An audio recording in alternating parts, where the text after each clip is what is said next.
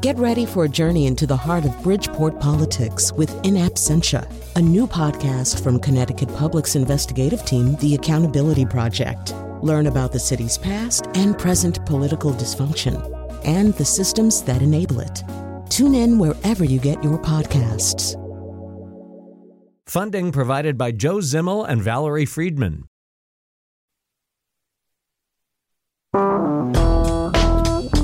So, welcome to The Nose. It's the weekly cultural roundtable of the Colin McEnroe Show. I always feel like there might be some new listeners here because people's schedules are different than they used to be. So, yeah, the whole idea of The Nose is we get some people together, we talk about some stuff that's going on in culture. And I should tell you that there's a term of art on The Nose called the Papulian Through Line. It's named after Irene Papoulis, who was one of the first people ever to appear on The Nose. And the Papulian through line is, you suddenly realize that there's a connection running through a series of theoretically disparate topics. And so that happened this time, like without even trying. We're doing the new Jerry Seinfeld comedy special, and then we're doing this miniseries about the Waco disaster. And I just this morning realized that this is all the 90s, basically. We're just doing... Seinfeld obviously was, one of the definitive comic voices and innovators of the 90s. And, of course, Waco was 93. So, yeah, we're stuck in the 90s and have a good time with us today. And when I say us, let me tell you who's here. We have Jim Chapdelaine, Emmy-winning musician, producer-composer, recording engineer, and patient advocate for people with rare cancers. Tanisha Dugan is a producing associate at TheaterWorks. She's joining us via Skype. Jim is Zooming, and we're going to get right into a Jerry Seinfeld special, which does not acknowledge either Zooming or Skype, because that would be way, way too newfangled. He's still just getting used to phones, like iPhones or something. So, before we have them all comment, let's hear what's probably going to be the definitive little Seinfeld set piece from this live comedy special. Fire away, Kat. Then you go to a baseball game. You have a hot dog. The hot dog is cold. The bun is not toasted. The vendor is an ex-con in a work release program. You love that hot dog every time. Does it suck? Yes. Is it great? Yes. That's how close they are.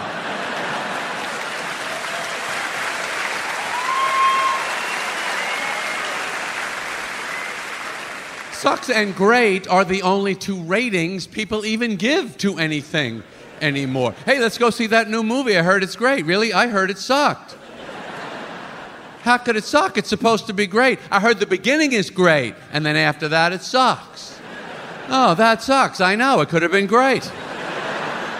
I say to you, the sucks and great are the exact same thing. You have an ice cream cone, you're walking down the street, the ice cream falls off the top of the cone, hits the pavement, sucks. What do you say? Great. All right, that's Jerry Seinfeld. So, Tanisha, you're somehow or other, well, it must be your incredible sprightly youth. You're kind of a newcomer to Seinfeld as opposed to those of us watching him and wondering if he's just doing his old tricks. The 90s, I can't say were my decade, but I was like more than conscious during the 90s. Yes. I just wasn't into Seinfeld or Friends or any of those shows. But I don't know why, but I have a warm feeling for him. And maybe it's because in my mind, he's best friends with Chris Rock, because I love watching when they do, like, in comedians in cars with friends. And that just feels like fun to me. Mm-hmm. But I like him. Did you like this? Or maybe I'm just fond of 65-year-old men at this point, because they all just feel like my dad. Well, Jim and I are counting on that, actually. Tanisha, just to stay with us for a second, in a way, Seinfeld, with that little piece, which is, I think, going to be the most off-cited piece from this concert performance, he basically has handed reviewers exactly what they're going to say, right? It sucks and it's great. Was that your reaction? I don't know if I think it's. I thought it was fun and I thought it was great. I didn't think it sucked, but then again, the person I watched it with was like, I don't really like him. I think he sucks. So I guess I guess he did give us the premise, and he has lived up to that premise, depending on what audience member you're talking to. Right. I will say, by the way, just for the record, because I know Jim is going to go in a slightly different direction. In this house, both of us laughed really hard all the way through this. I know people tend to divide this thing up into kind of two different segments, but actually we both were laughing pretty hard all the way through. Now, for you, not so much, Jim.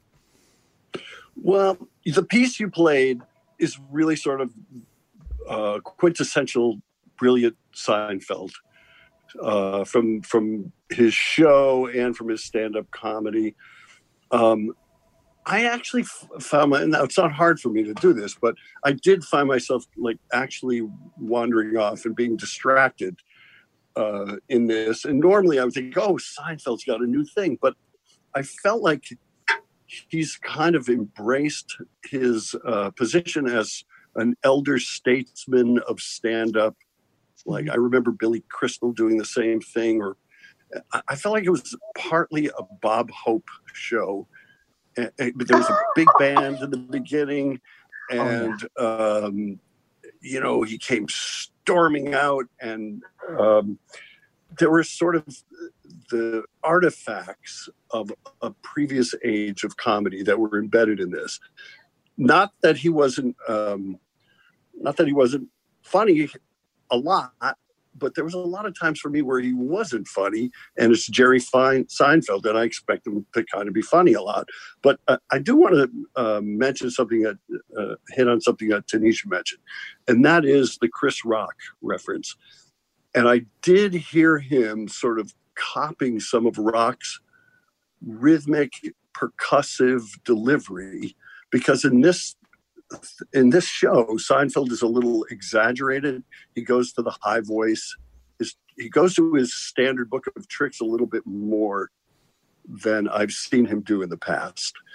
I would agree that his energy is in kind of a certain place there. And one thing that I would say about Seinfeld is, I mean, obviously he does observational comedy, and his observation, I think, is of us and the outside world. It doesn't turn really inward at all. That person that we're seeing on the screen, that's not him. It's not even close to being him. This is a guy who has practiced transcendental meditation twice a day, every day for like 30 or 40 years. He's kind of, I think, trying to tap in to an irritation in the audience that isn't necessarily his own irritation. Let's play just one more clip from the special, and maybe people can get a little sense of what Jim's talking about. People talk about going out. We should go out. Let's go out. We never go out. Well, this is it.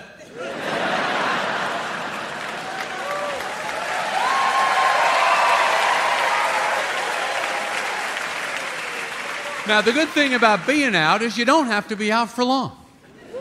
Just long enough to get the next feeling, which you're all going to get. And that feeling is, I got to be getting back. Wherever you are, really anywhere in life, at some point, you got to get the hell out of there. You're at work, you want to get home. You're home, I'm working all week, I got to get out. You're out, it's late, I got to get back. I got to get up. I got to get to the airport. When are we getting on the plane? Plane takes off. When's the plane going to land? Plane lands. Why don't they open the door so we can get out? Nobody wants to be anywhere.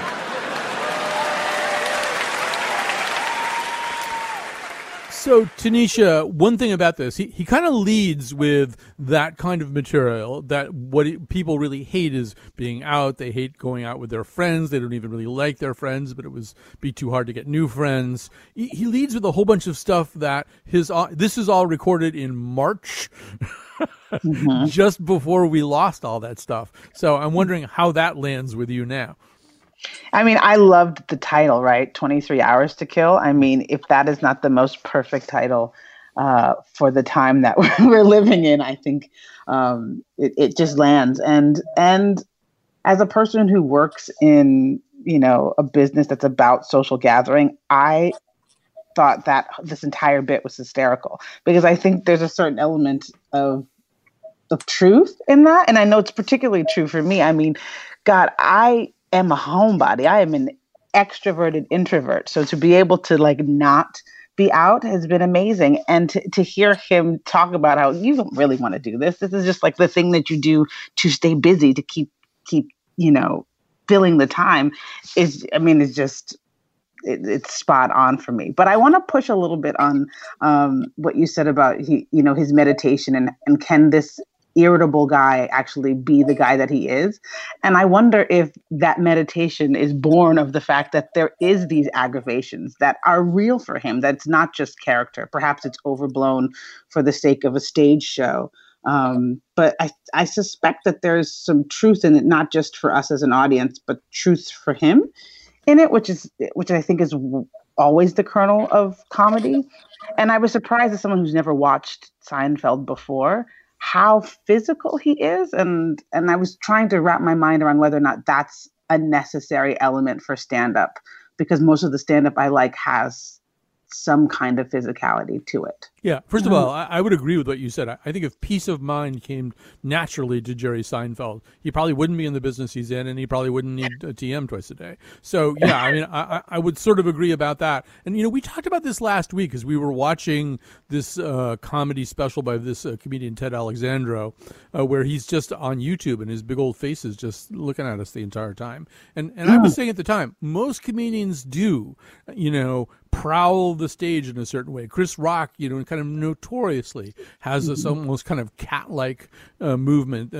He's just all over the stage like that. Seinfeld, famously in one of his old stand-up bits, was trying to illustrate the difference between winning and losing a sprint in the Olympics. And he would just slightly move his nose forward and go win. And then he'd just move his nose, a quarter inch back and go lose. And he uses his body a lot.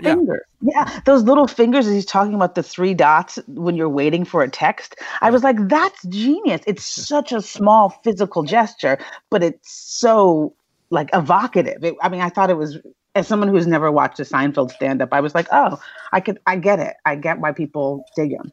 Well, Jim, one thing that I would say is, and yes, I was watching this and thinking, wow, like some of the stuff about marriage, I think I probably heard like Jackie Vernon or Jackie Mason or somebody named Jackie do on the Ed Sullivan show in the 1960s about like how hard it is to be married. But, the observational stuff, you watch it and you think, oh, well, like anybody could do that. And that's sort of true, that anybody could talk about how disgusting porta potties are and how easily the door opens. But anybody can play, Bach's cello concerto in G number 1.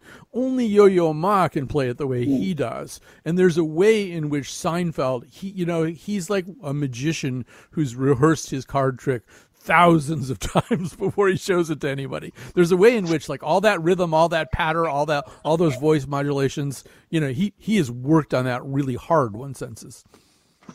Yeah, first of all, I think there's a little bit of a Freaky Friday moment happening with Tanisha and I, where we're like, suddenly she's embracing Shecky Green from Ed Sullivan. and I don't know what it is about me where I'm like, I'm telling the guy who's yelling, get off my lawn, to get off my lawn. I think what you're talking about is that he has always been a studied master craftsman, and he still has that very much. The sucks great thing is really brilliant. The stuff about marriage, I suppose that's written into some weird prenup that he could do that, but I don't. How do you go home that day after that? So I don't know. I think we're in a different time between men and women where there's a different kind of dynamic, and I don't know that he's engaged that. I don't know that in a little bit of a pushback on what Tanisha's saying, I don't know that Jerry's acknowledged that, hey, we've been texting for 10 years now. You just decided to talk about it now. There's a part of this that just felt sort of nostalgic almost. And I think maybe he's playing to this huge room, and there's a bit of a homecoming for him. And so it feels very safe. Jim, I don't like your tone. Yeah. It's all about don't tone. like your tone. That's a right. reference to the I have special. bad If you haven't seen it yet. So yeah, well, speaking of safe, I was going to go there anyway, Tanisha, which is that. So one thing about Seinfeld is, even in the '90s, and certainly for all 20 years after the '90s, he has been very different from the transgressive comedy that Richard Pryor practiced in the '80s, and people like Louis C.K. and Chris Rock and people like that have been doing ever since. And there's actually kind of a famous special from 2011 where Ricky Gervais sort of interviews together Chris Rock, Jerry Seinfeld, and Louis C.K. And the three of them are sitting there on stage, and there's kind of a infamous moment where the N-word comes up, and the one person who is not going to cross the line is Seinfeld, and he says so, and they go on to make a whole series of mistakes that became quite controversial at the time. But and I think Seinfeld did a smart and probably pretty gallant thing in doing that. But it's also a little bit his brand too, right? There isn't a thing. I mean, Louis C.K. in his prime, he will make you uncomfortable at some point, and he will make you laugh at your discomfort. Chris Rock can often do the same thing. I don't think there's a thing in this special, unless you just think that marital acrimony is off limits in some ways. But I don't think I heard him say anything that, was even remotely transgressive. What was your take on that, Tanisha? Well, I will say, I think that, because I think Jonathan said this as well, that the second half, which is the half that really is about his marriage, didn't land for him. And I do agree with you or would posit that is the dangerous part of this hour, right? That he is speaking so directly about his the way marriage works for him. And I hear you, Jim, and I think that's probably true. Or not, that how do you go home after that? There's something really revealing, which I think is a kind of comedic danger. I will say, when he was in the bit about voicemail and he talked about the Maasai warriors, it did walk a kind of line of like, oh, I don't know how I feel about that. And then I was like, oh, have I become that the cultural police in that? So I'd say that's probably one of the ones that ran me, just raised my hairs a little bit. But I think he is a safer comedian. I think that is his brand, and I think that's comforting. Sometimes to know that you can have a laugh that's not, leaving somebody else in its wake. And I think that's been a lot of the conversation. I've had a chance to talk on this show about comedy a lot. And I think sometimes, we've been talking about it, in order to be comedy, it has to be laid in some kind of tragedy, or it has to, be at the expense of a kind of person or a kind of way of thinking. And I think he offers for us the possibility to laugh hard, because I laughed hard just like you, without it being at someone else's expense.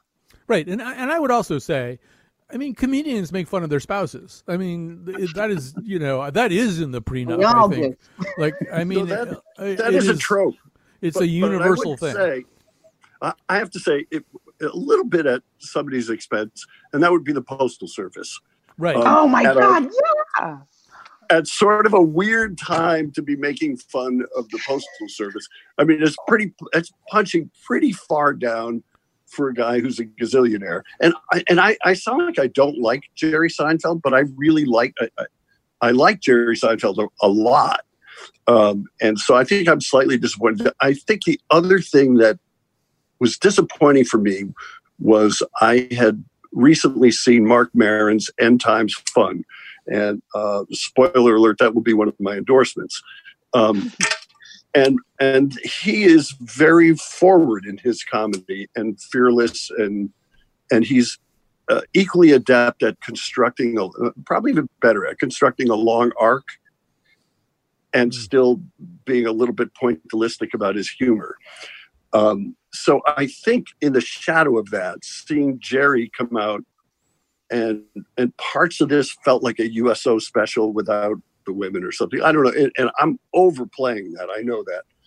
but there was something very vestigial about the trappings of it and the way he presented and the sort of I don't work blue humor. Does that make sense? No, it does make sense. And I have to say, the thing about the Postal Service, it bothered me as he ran it up because I appreciate it's actually by far the most beloved federal agency. I mean, there's polling on this that people actually love the Postal Service in a way that they don't like any other government agency. And we like the Postal Service in this house, and we like our carrier, Sherry. Hi, Sherry. And so it didn't really work, except at the end where he said something about a penny, and he said, because that seems to be so important to you.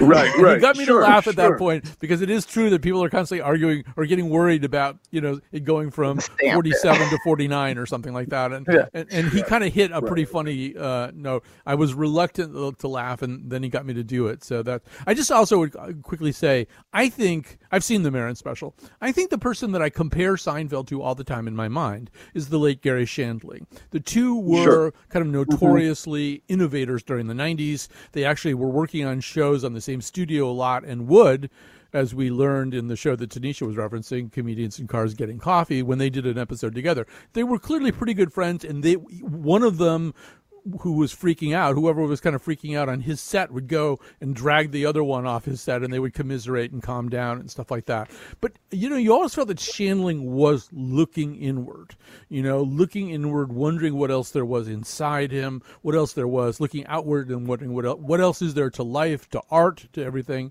and I just regret his untimely death so much and mourn his passing. And, he wouldn't have done this special this.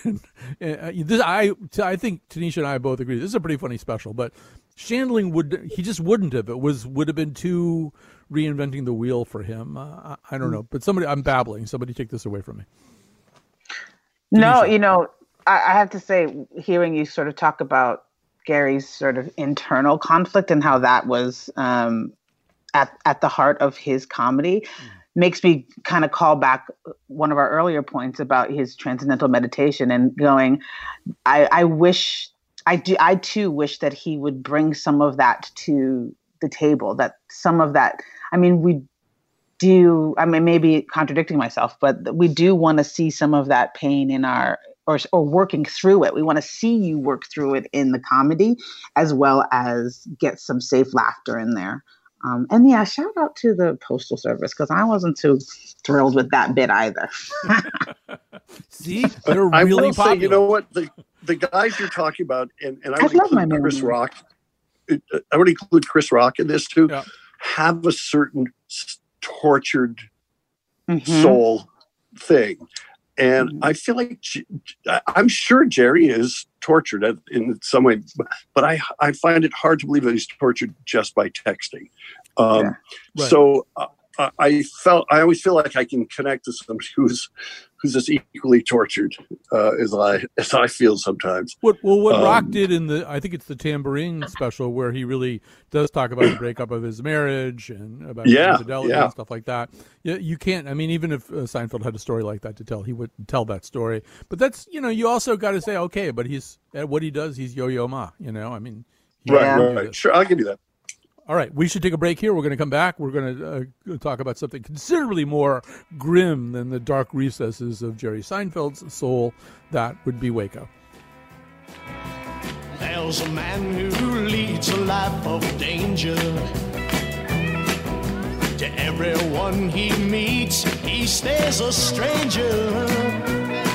With every move he makes, another chance he takes, odds are he won't live to see tomorrow.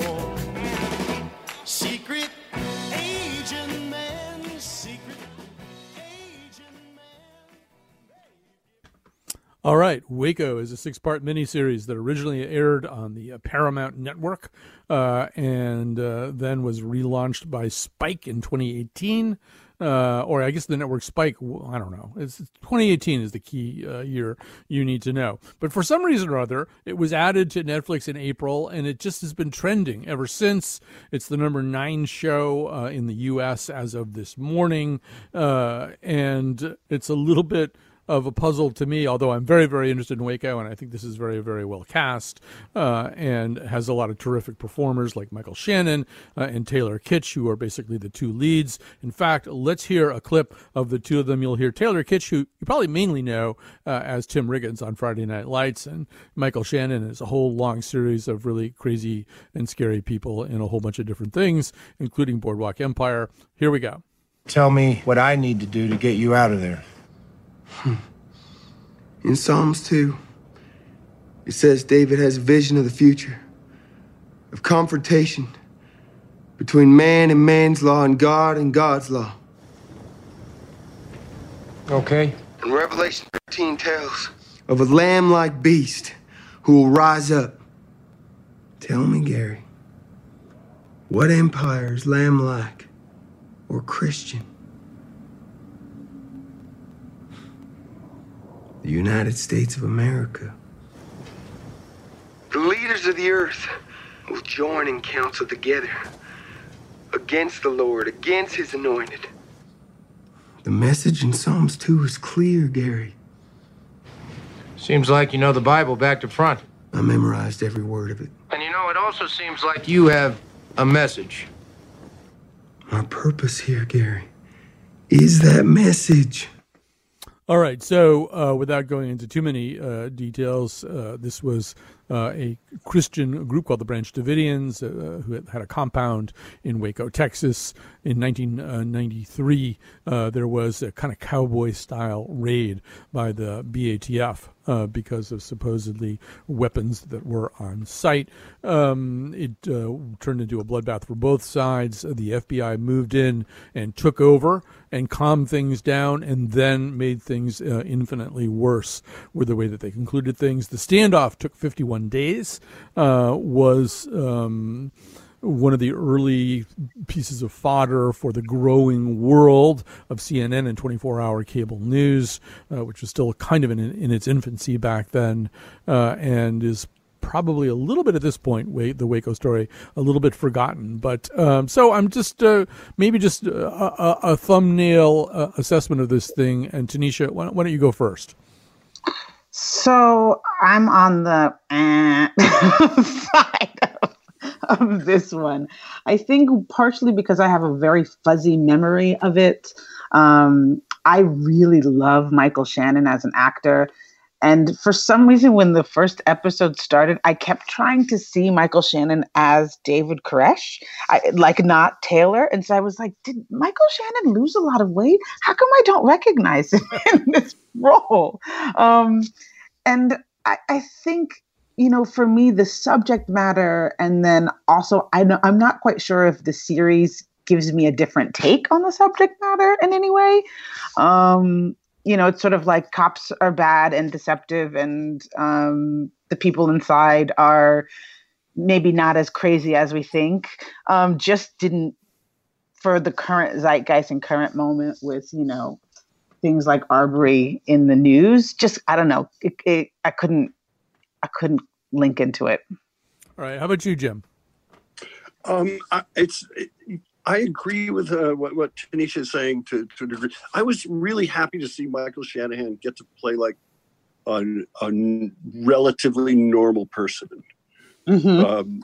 Because mostly he's like a crazy person, or just like a tortured soul who should have a comedy special, by the way, who is never gets to be like, go home to his wife. Like, he gets to go home to his wife. And he's the voice of conscience in this. So I liked that.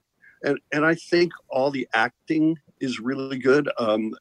Particularly surprising to me was Paul Sparks, who mm-hmm. did like a 180 from his Boardwalk Empire role. Mm-hmm. Whereas the other two guys from Boardwalk Empire, I think Shea Wiggum, yeah. Shea Wiggum and Glenn Fleshler basically just reprised their roles from Boardwalk Empire with different costumes, I think. They don't stray far from what we've seen them do before. But the other guys are very surprising. So I like the acting. I don't know how tightly it's written. It's clearly from the perspective of Michael Shanahan's character and from David Thibodeau's book. And so those characters are portrayed very sympathetically in a world where there's not much else. There's not many other people who are portrayed sympathetically unless they're 100% victims or just sort of useful character adjuvants. Yeah, so I will probably weigh in as somebody who followed the Waco story pretty carefully, and who has made a point of reading stuff about it since that time. And so for me, I don't know. First of all, but just back to Michael Shannon for a second. I want to sort of do an early endorsement, and Jim, you in particular have to watch this. If you can Google or just go on YouTube and look up Michael Shannon and Adorable Things. It's just him getting. It's this very cute puppy dog worshiping version of Michael Shannon. It's very funny. And with that, I'll say goodbye for the afternoon. That's right. No, you have to stay the bitter end here. So I guess what I was looking for, and is I think similar to one thing that Tanisha said too, is like give me a take on this, and to Jim's point, yes, it is written very much from the point of view of the negotiator, played by Michael Shannon. So just to emphasize, Michael Shannon plays the most reasonable person certainly on the police side of this story, and so it's written from his point of view, and then the point of view of one of the survivors, a guy named Thibodeau, who is played by A. Culkin, Rory Culkin, I'm going to say. Yep. Yes. See, yes. Tanisha, I don't feel like I should be required to be able to know which Culkin I'm looking at. I know. I should be required to know which Culkin, yeah, for sure. I rely on you for things like that. So, sure. and so, yeah, I think there are two perspectives that it's kind of juggling back and forth, but both of them are the perspective of a pretty legitimate argument, which was this was a bunch of people who were mainly practicing their religion. This particular standoff never needed to happen. David Koresh would go jogging around Waco all the time. They could have picked him up if that's who they wanted. They could have picked him up off the street on any given day when he was out, running around. So there was no reason for there to be a 51-day standoff. This is a huge law enforcement error, and then, there's this argument that Malcolm Gladwell has made, which is that if you didn't understand them as a legitimate religion, as people who were spending 6 to 12 hours at times in focused, concentrated Bible study, if you just saw this as some kind of weird sex and gun cult, that you missed the point of them and you didn't understand how to work with them and how to resolve this problem. And I guess I would say that case is made pretty well, but maybe Tanisha, just not excitingly enough or something, or it wasn't, I don't know, I didn't find myself gripped by that realization.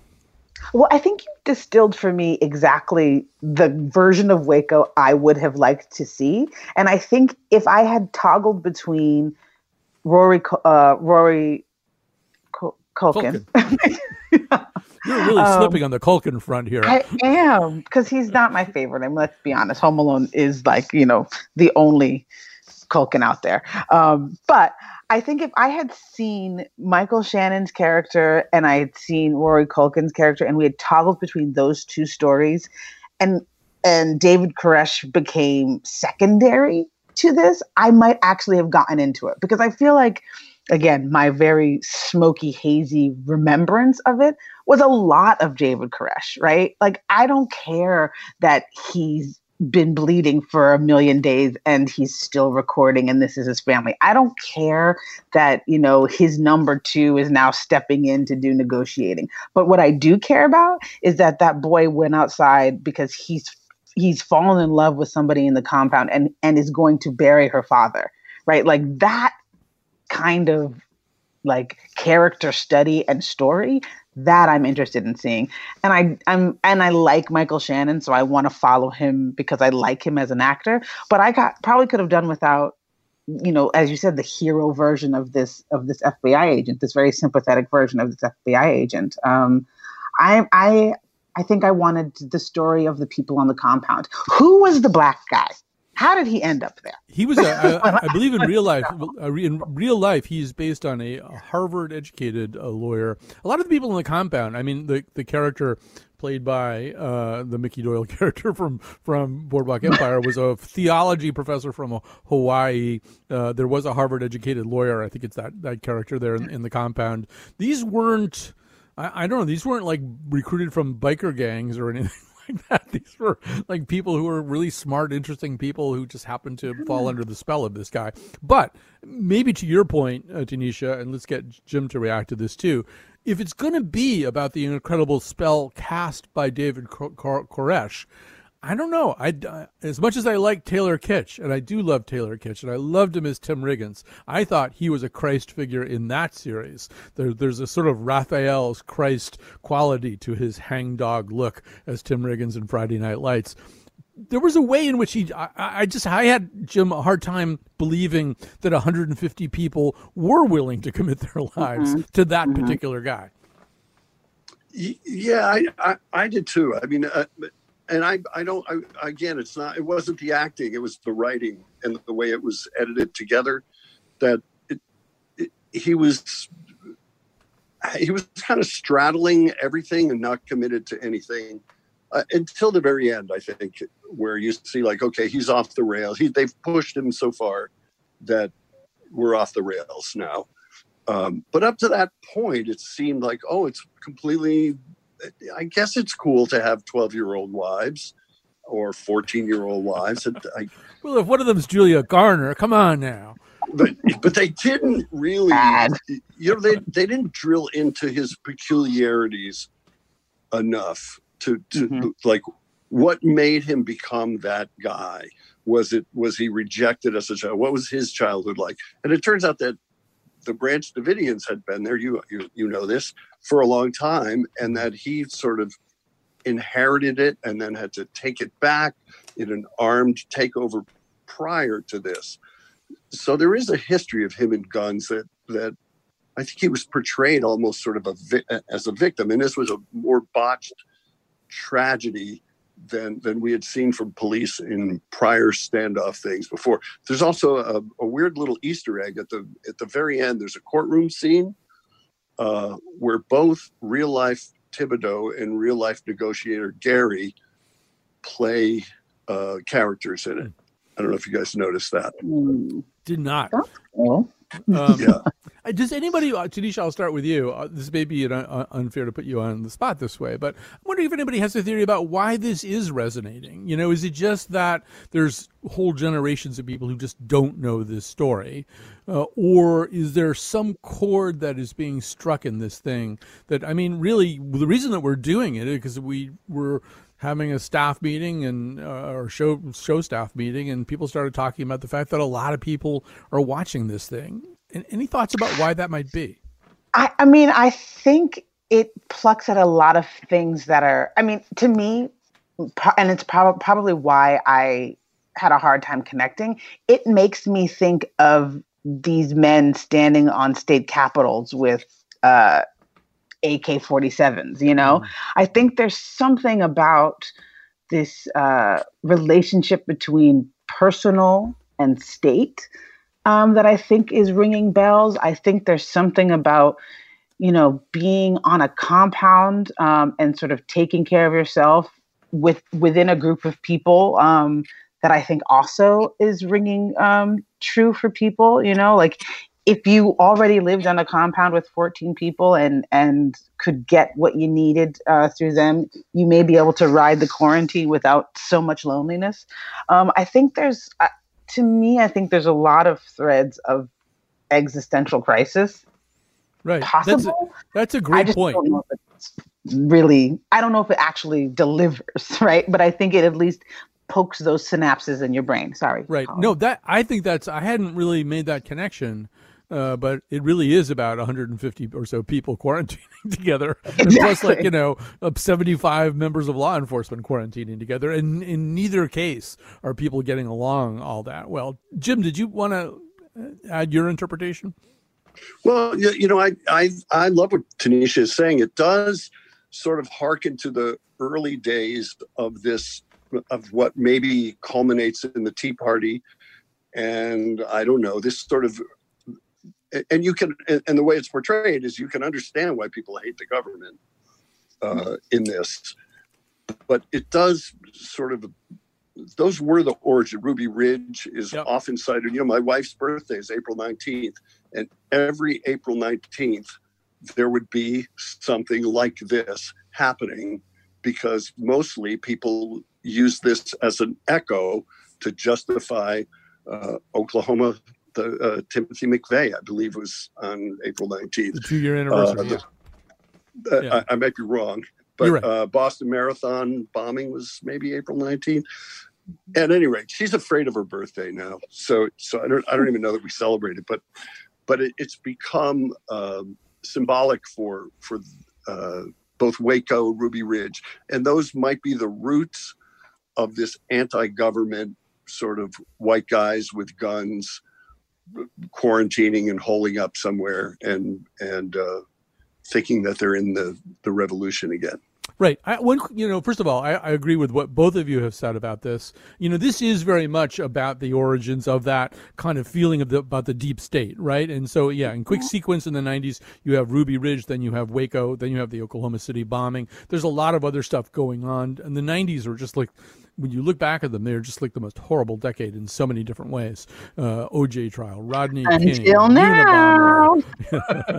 I know, but I think this is we're living in the field that was seeded in the 90s and is now being harvested. I really feel that. But this is sort of an interesting portrait of the deep state too, because like in the paranoid version of the deep state, they're all unified and they're all out to impose their will on us. It turns out that the BATF hates the FBI, and within the FBI, the hostage rescue team, the HTR, hates the negotiators. It's more like Seinfeld. Everybody's like mad at everybody else all the time. So it's sort of both interpretations of the deep state are present here. We should probably wrap this up. So go ahead. One last thought. Before you do wrap, I just want to point out one thing. Present company excluded. Currently, when we think of sort of AM talk show hosts, we think mostly that these are people who are conspiracy-driven, super conservative, the loudest voices. Ironically, the most sane voice in this was that unnamed DJ who sort of provides like a Greek chorus for this whole thing, who's the voice of reason, and he's willing to listen to both sides. Right. I just found that sort of weird that role has morphed out of control too. That was actually Ray Dunaway. I think he probably was working in Dallas. I know. No, it's not. That's not who with that a is. beard. Yeah. Well, we'll take a little break right now. I want to give our panelists some time to make some recommendations to you.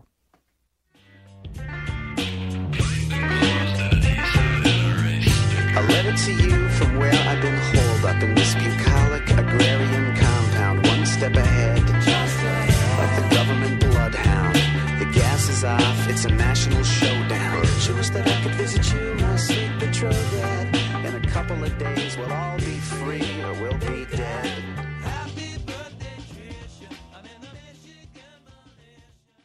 All right, we're back.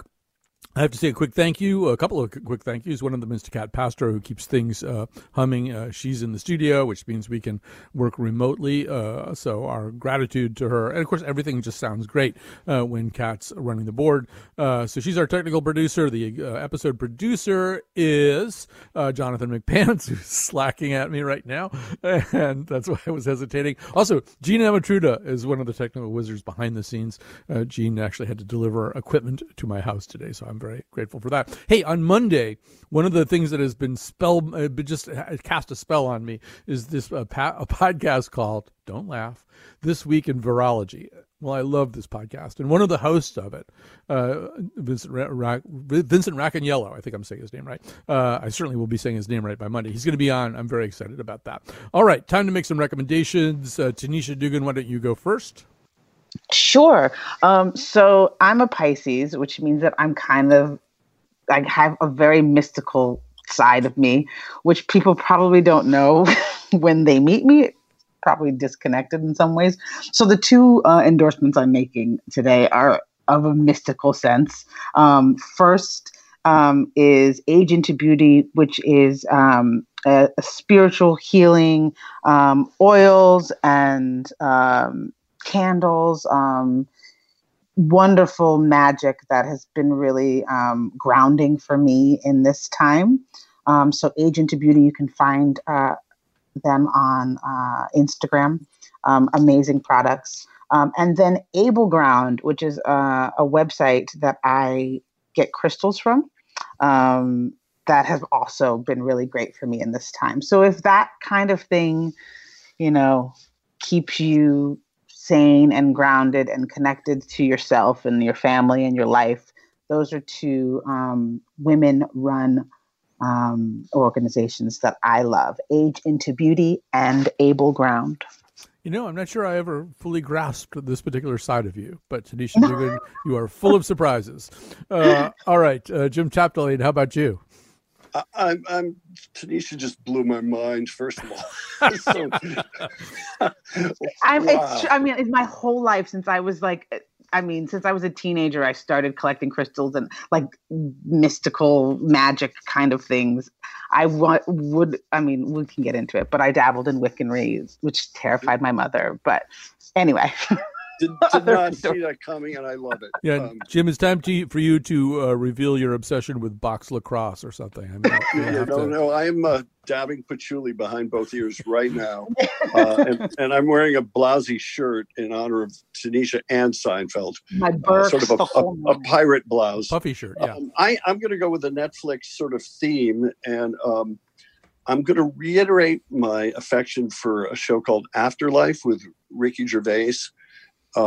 And we're speaking of nimble comedians, and he can be really sort of one of the most offensive people, but he's lost his wife in this, and it's really his only reason for living is that he's just genuinely in love with this woman, and she dies of cancer, and his life has to go on.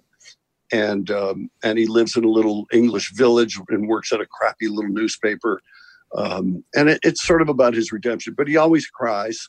And the idea that Ricky Gervais is legitimately crying is a revelation to me. So it's sort of a tender little show that's goofy and stuff. I like that. The other show I mentioned earlier is Mark Maron's End Times Fun, which I really liked because he recorded it last November and somehow he predicted everything that's happening. And he is a stage prowler, but not an aggressive prowler. He's a very inward-looking comedian, and he knows how to tell a long story. And lastly, I do this one with great risk because it's about improv comedy, which should strike a chord of fear with everybody. But there's a show called Middleditch and Schwartz. I can't even say Schwartz, and we watched it as a family here. And it can get a little uncomfortable, but it was really funny. And it's not often that improv comedy is consistently funny right through. Maybe they edit it. I don't know. But at least watch the first episode and you can decide for yourself, because I thought it was funny. Thomas Middleditch is from Silicon Valley, and he shows a whole different side of himself. All right. So watch it with all 12 of your wives. Or however many you have there in the compound. All right, so you can rewatch Friday Night Lights or watch it if you've never watched it. Do not be put off by the fact that it's about football. It's not really about football, but that's where Taylor Kitsch and Tim Riggins come from. That's what we've been talking about the entire time. I'll recommend 2 Twitter accounts. I don't have time to describe them. Just look at them. One's called Room Raider, and the other one's called Bookcase Credibility. Both of them will make you laugh. And in honor of Tanisha, I wasn't going to mention it, but I will now say The Zen Diaries of Gary Shandling, which is this 8-hour documentary about Gary and his spirituality. And I don't think there are any crystals, but you bring your own. Thanks to everybody for listening. We'll be back on Monday. Avon, Farmington, yeah. On the radio.